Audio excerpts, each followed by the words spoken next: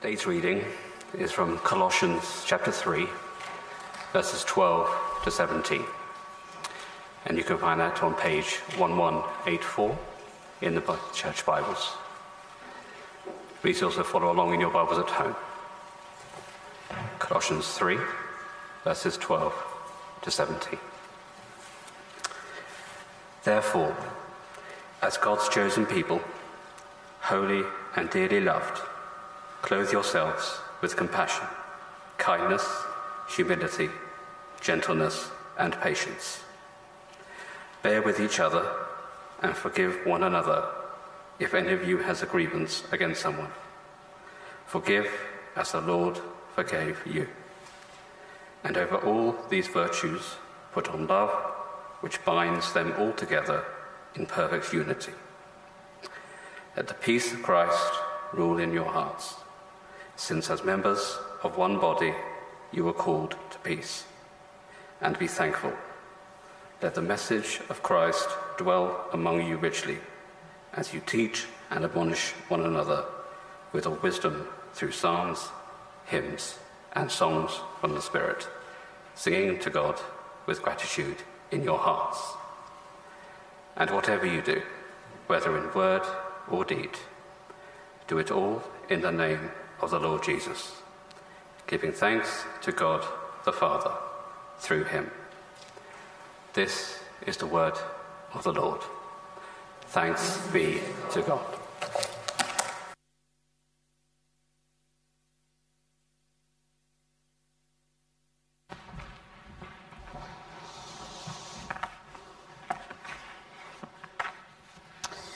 Great, please keep that passage open in front of you. We've got Pathfinders in with us this morning as well, so good to have you guys here. If you've got a Bible, if you've got one near you, do grab one. There are some on the sides as well, and you can have that passage open in front of you. So Colossians 3, starting at verse 12. Let me pray for us. Heavenly Father, we pray you would teach us. By your Spirit, you would open our eyes, that we would understand your word, and open our hearts to receive it, and change our wills, change who we are, both individually but us as a church as well, that we would live out what we read in your word. Amen. The church is no ordinary group of people, is it? We've been thinking about unrestricted church, doing this series with Christ Church. Last week you had Anil preaching for you here, and I was over at Christ Church, and we're thinking about unrestricted church. As we come out of lockdown, as we start to come together, it's great to have a few more people together in the building. What should we be? Does it matter if we meet together? That sort of thing. Well, we saw a couple of weeks ago that we are a family, we're a body, we're a building. And all three of those images depend on Jesus, that it is God who brings together his church. It is a supernatural thing to be the church, because God is the one who brings us together, breaks down the dividing walls, brings us together as a family. And as the church, excuse me, we are to relate to one another as a new society. In the book of Colossians, you see, just in the previous verses, that we are new creations. So verse 9, it says, "Do not lie to each other, since you have taken off the old self with its practices and have put on the new self, which is being renewed in the knowledge, in the image of its creator." We are new creations, and we are a new society that God is making. As Dick Lucas says in his commentary, we are a renewed society requiring a fresh way of living. So this morning we're thinking about our relationships. I know I've titled this, "Why Not Just Have Online Relationships?" I think you've probably heard enough about saying, let's not just be online, let's come together. I think you've heard that quite a bit in the last couple of weeks. So I'm not going to major on that, because I think that may be bashing that nail a bit too much and a bit too hard. But rather, we're just going to think about, okay, so what relationships should we have with one another? What does this passage say? And we're going to focus mainly on verse 12. of the passage. Sometimes in our sermons we cover quite large chunks of Scripture. Sometimes we just focus in on small bits. And I'd encourage you in your own Bible times day by day to do something similar. That sometimes it's good to read through large chunks of the Bible, and sometimes it's good just to focus in, even on one verse or even a part of a verse, and to learn it and to meditate on it and think about it. Well, today we're focusing in on that verse 12. And we're going to think about two main things. How we're to relate to one another, and how we can relate to one another in that way. So the two things, how can we relate? How are we to relate? What's our relationships to be like? And how can we do this? Where's the power come from to do this? Now, you should be able to follow this if you want. On the back of the service order, you've got some notes there. You can jot down some things. You've got the main headings there. And the first thing there is how we're to relate to one another. Now, you see in verse 12 that there are 5 virtues, 5 characteristics that Paul lists. Oh, thank you, Ollie, well done. How we're to relate to one another. You see, verse 12, there are 5 characteristics that tell us how we're to relate to one another. Notice he says, we'll come back to the first half of the verse in a few minutes, but it says, therefore, as God's chosen people, holy and dearly loved, clothe yourselves with compassion, kindness, humility, and so on. And then he gives those 5 characteristics. Notice he says, clothe yourselves with them. Did you get dressed this morning? I can tell you did. But did you clothe yourself with these things? It's actually a one-off verb. It says, this is in the Greek, it's a one-off thing. It's you clothe yourselves with these things and you keep them on. So you're to wear these all the time. These 5 things. And so let's work our way through them. It's easy, isn't it, with these things to just skim over them like stone over water, that you just sort of skim over them. You don't really think about them, but we're going to think about them this morning. Think about these 5 qualities, and each of them actually is described of Jesus. Jesus is described with these things, so they're all Christ-like qualities. Let's see them. Go through them in turn. First, compassion. What's compassion? Just think about it for a moment. What does compassion mean? Well, we see this with Jesus, don't we? Quite frequently he is described as being full of compassion. But when does that happen? It's often when he is confronted by someone who is suffering in some way. So if you want to make a note of it, you could look in Matthew chapter 20 and verse 34. Jesus has 2 blind men come to him, and before he heals them, which is a miracle, isn't it, that he could just heal these blind people. But yet before he does so, it says he had compassion on them. And over again, it's as he meets with people who are suffering in different ways that he has compassion. Now, it's not just physical suffering. We know in Mark chapter 6, Jesus is meeting with a crowd. And it says they were like sheep without a shepherd. And it says he had compassion on them. Now, that meant that wasn't physical suffering. That was that they weren't being led.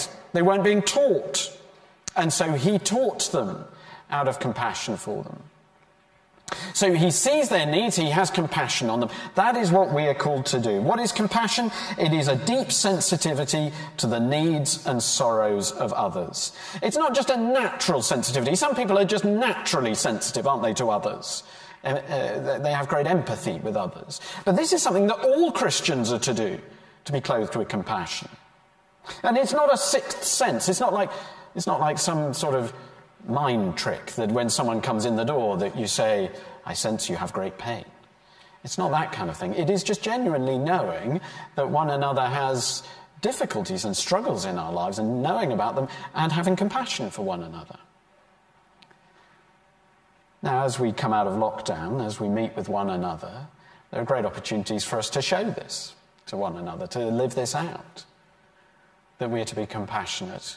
It'd be good to be asking one another, how have we found lockdown? Some people have struggled. For some, it's been a terrible time. Some haven't. Everyone is different. Some have found it's not too bad. But we need compassion for one another. Ask, how's it been? And we need to listen, don't we? And pay attention to one another. You know what it's like when you're talking to someone and you know you haven't really got their attention. It's not great, is it? We actually need to show that we're paying attention to one another. Now, I know I can do this too. And now, how might we fall foul of this? It's when we're talking with someone and someone else walks past or comes along, and all of a sudden your gaze is with them, and the other person could be saying almost anything. And they think, this has happened to you, that someone does this to you, you can be thinking, I could be saying anything right now. You're not really paying attention. You want to go and talk to that other person, don't you? You don't really want to talk to me. Well, we need to make sure we're focused on the other person, not distracted by others or by our mobile phones or other things, but actually saying, I'm giving you my attention. I have compassion on you. Now, be aware, of course, as we talk to one another coming out of lockdown, there may be some who are going, actually, I need distance. I'm nervous coming back, and therefore, out of compassion for one another, sometimes actually we just need to keep distance, and maybe they need to leave straight away because they're nervous, they're anxious about coming back. And that's okay. You don't have to swamp people. In fact, don't swamp people. That's the whole point. But give people space. But when we're in a situation where we can, maybe outside, groups of 6 or less this morning, maybe just ask one another, how are you doing? How's it been? Next quality. So compassion, that sensitivity to the needs of others. Then kindness. What's kindness mean? It feels a bland term, doesn't it? Sort of, they were kind. It doesn't mean much. Actually, it means a lot. Psalm 31, verse 19. It's often described of God's goodness and his overflowing generosity. There are a couple of lovely images in the Psalms. One of which, Psalm 31, verse 19, says this of God: how abundant are the good things that you have stored up for those who fear you. How abundant are the good things you've stored up. You can imagine a sort of store cupboard full of good things. Maybe you've done this for someone, a loved one who's got a birthday, and you've bought them lots of presents. You've put them in a cupboard so that they can't see them. They don't know where it is. But it's sort of stocked up. Can you imagine that cupboard just full, so full you can't shut the door. It's just so full. If you open it, it just overflows. That is how God is for mankind, isn't it? And for us. He overflows with abundant generosity in your life, in my life. Another image, Psalm 65, verse 11, says, you crown the year with your bounty and your carts overflow with abundance. Your carts. Isn't that nice? Sort of, you can imagine a horse-drawn cart, which is just so full of good things that if it just hits a stone, it will overflow. It says that is how God is. Do you recognise that about God, by the way? That is how God is. He is abundant in his generosity. Everything that you and I have comes from him. He is overflowing in generosity. And even Luke chapter 6, verse 35, it says that God is kind even to the ungrateful and the sinner. Even to those who are ungrateful, God is overflowing in generosity. Well, we are to clothe ourselves with kindness towards one another. Overflowing generosity. And that can be in service, serving one another with gifts or with words or with time. There are a whole load of ways, aren't there, that we could be generous, that we can be kind to one another. It may be finances, supporting mission partners, or last summer when we were supporting Leon and Carl Newell, overflowing generosity in that way. It can be supporting the church financially. It can be phone calls. It can be recording or playing music for the online services or in the building. It can be being on the sound desk. It can be helping out with the tech. It can be in phone calls to one another, taking people to hospitals, visiting one another when we're allowed to do that. It can be making meals for one another where that's needed, taking biscuits round to someone. If you just think, actually, maybe they could do with it, maybe they'd like it. Praying for one another, hospitality when we can do it. WhatsApp messages, text messages. There are a whole load of ways that we can be abundant in generosity and kindness towards one another. Well, this is how we're to be. The first two characteristics, compassion and kindness, are about how we relate to one another, how we relate to someone else. The next two are more focused on how you think about yourself. So have a look at them. Ollie, you've done a brilliant job. You're keeping up. You're making up for my shortfall when I've not been using this. Great, that's it. Humility, and I've put meekness there. If you look in the text, it says humility and gentleness. The word for gentleness, both of these, they're slightly tricky to pull apart, humility and this other word. Sometimes it's translated gentleness. Sometimes it's translated meekness. Now, I imagine the translators in this one didn't go for meekness because you don't use meekness very much, do you? I mean, I don't know what you think of when you think of someone being meek. But it's a slightly odd word, isn't it? We're not quite sure what that means. But the two really go together, meekness and humility. In my studies of it, it was slightly hard to pull them apart. Sometimes they're kind of interchangeably used. What do we mean by humility and meekness? Well, you could think in the Bible, there is someone in the Bible who is described as being the humblest man on earth. I wonder if you know who that is. Don't shout it out, but I wonder if you can think who that might be. And you might think, how did they know? How did they know they're the humblest? How did the writer know they're the humblest man on earth? You know, what was the competition? And maybe if you win it, does that mean you're not? But anyway, the person is Moses. Moses at the time was described as the humblest man on earth. Or, in the ESV, you see the struggle here, it said he was a very meek man. You see, so it's sort of humblest, meekest. Now, what was the situation? You need to know the context. His brother and sister, Miriam and Aaron, had accused him. They were jealous of him, and they were saying, you know, God hasn't just spoken through Moses, also through us as well. And interestingly, at this point, Moses says absolutely nothing. They're accusing him, and he says nothing. It is God who speaks and judges. And maybe that points us to what this means, to be meek, to be humble, that he didn't feel the need to justify himself, but he was able just to keep quiet. Who else? Well, clearly Jesus, described as a humble man. So if you were to look, Philippians chapter 2, I'm going to read a little bit of this for you. Philippians chapter 2, where it says of Jesus, who being in very nature God, did not consider equality with God something to be something to be used to his own advantage. Rather, he made himself nothing, taking the very nature of a servant, being made in human likeness, and being found in appearance as a man, he humbled himself by becoming obedient to death, even death on a cross. So there you go, the humility of Jesus, that he didn't hold on to that glory of heaven, but came down and humbled himself and became a servant. So you're piecing together here what humility, what meekness is, that it is, you could summarize it like this. It is to be done with self. To be done with self. That we don't need to promote ourselves, to push ourselves forward, for other people to appreciate us, to value us, to make something of us. That we don't need that. And we don't need to defend ourselves either. Martin Lloyd-Jones, who was pastor for many years in London, he writes this in his book, actually about the Sermon on the Mount, where it talks about blessed are the meek. And he says this, the man who is truly meek never pities himself. He is never sorry for himself. He never talks to himself and says, you are having a hard time. How unkind these people are not to understand you. He never thinks, how wonderful I really am. If only other people gave me a chance. Self-pity. What hours and years we waste in this. But the man who has become meek has finished with all that. To be meek, in other words, means that you have finished with yourself altogether. Isn't that a great challenge? It's hard though, isn't it? Because we do waste a lot of time defending ourselves and talking to ourselves in that kind of way. I see myself in that. But we're to clothe ourselves with humility and meekness.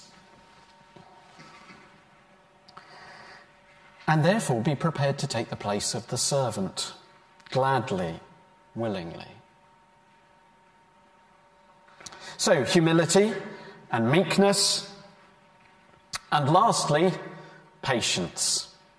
Or, as other translations put it, long-suffering. Don't you think it's interesting that Paul, when describing the relationships within a church, feels the need to say, you're going to need to be long-suffering?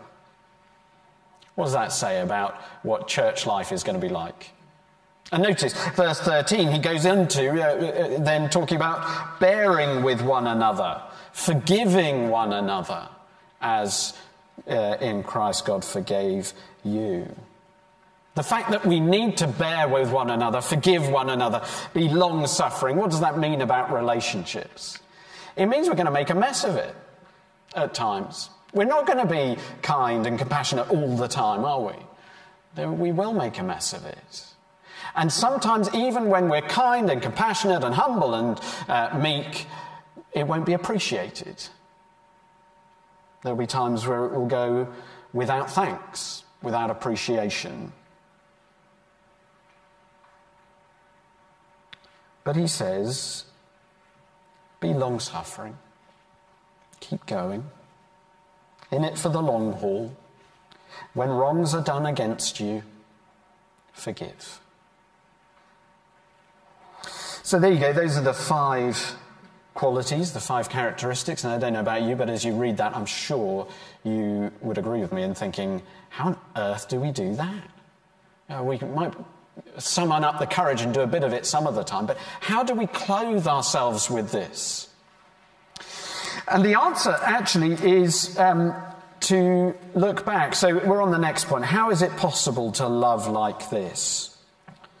And so, thanks, Ollie, if you can move us on. And the answer to that is, well, it's inhuman, isn't it? It is actually inhuman to relate in this kind of way. Because for most of our relationships, a transaction needs to take place. We come to relationships hungry.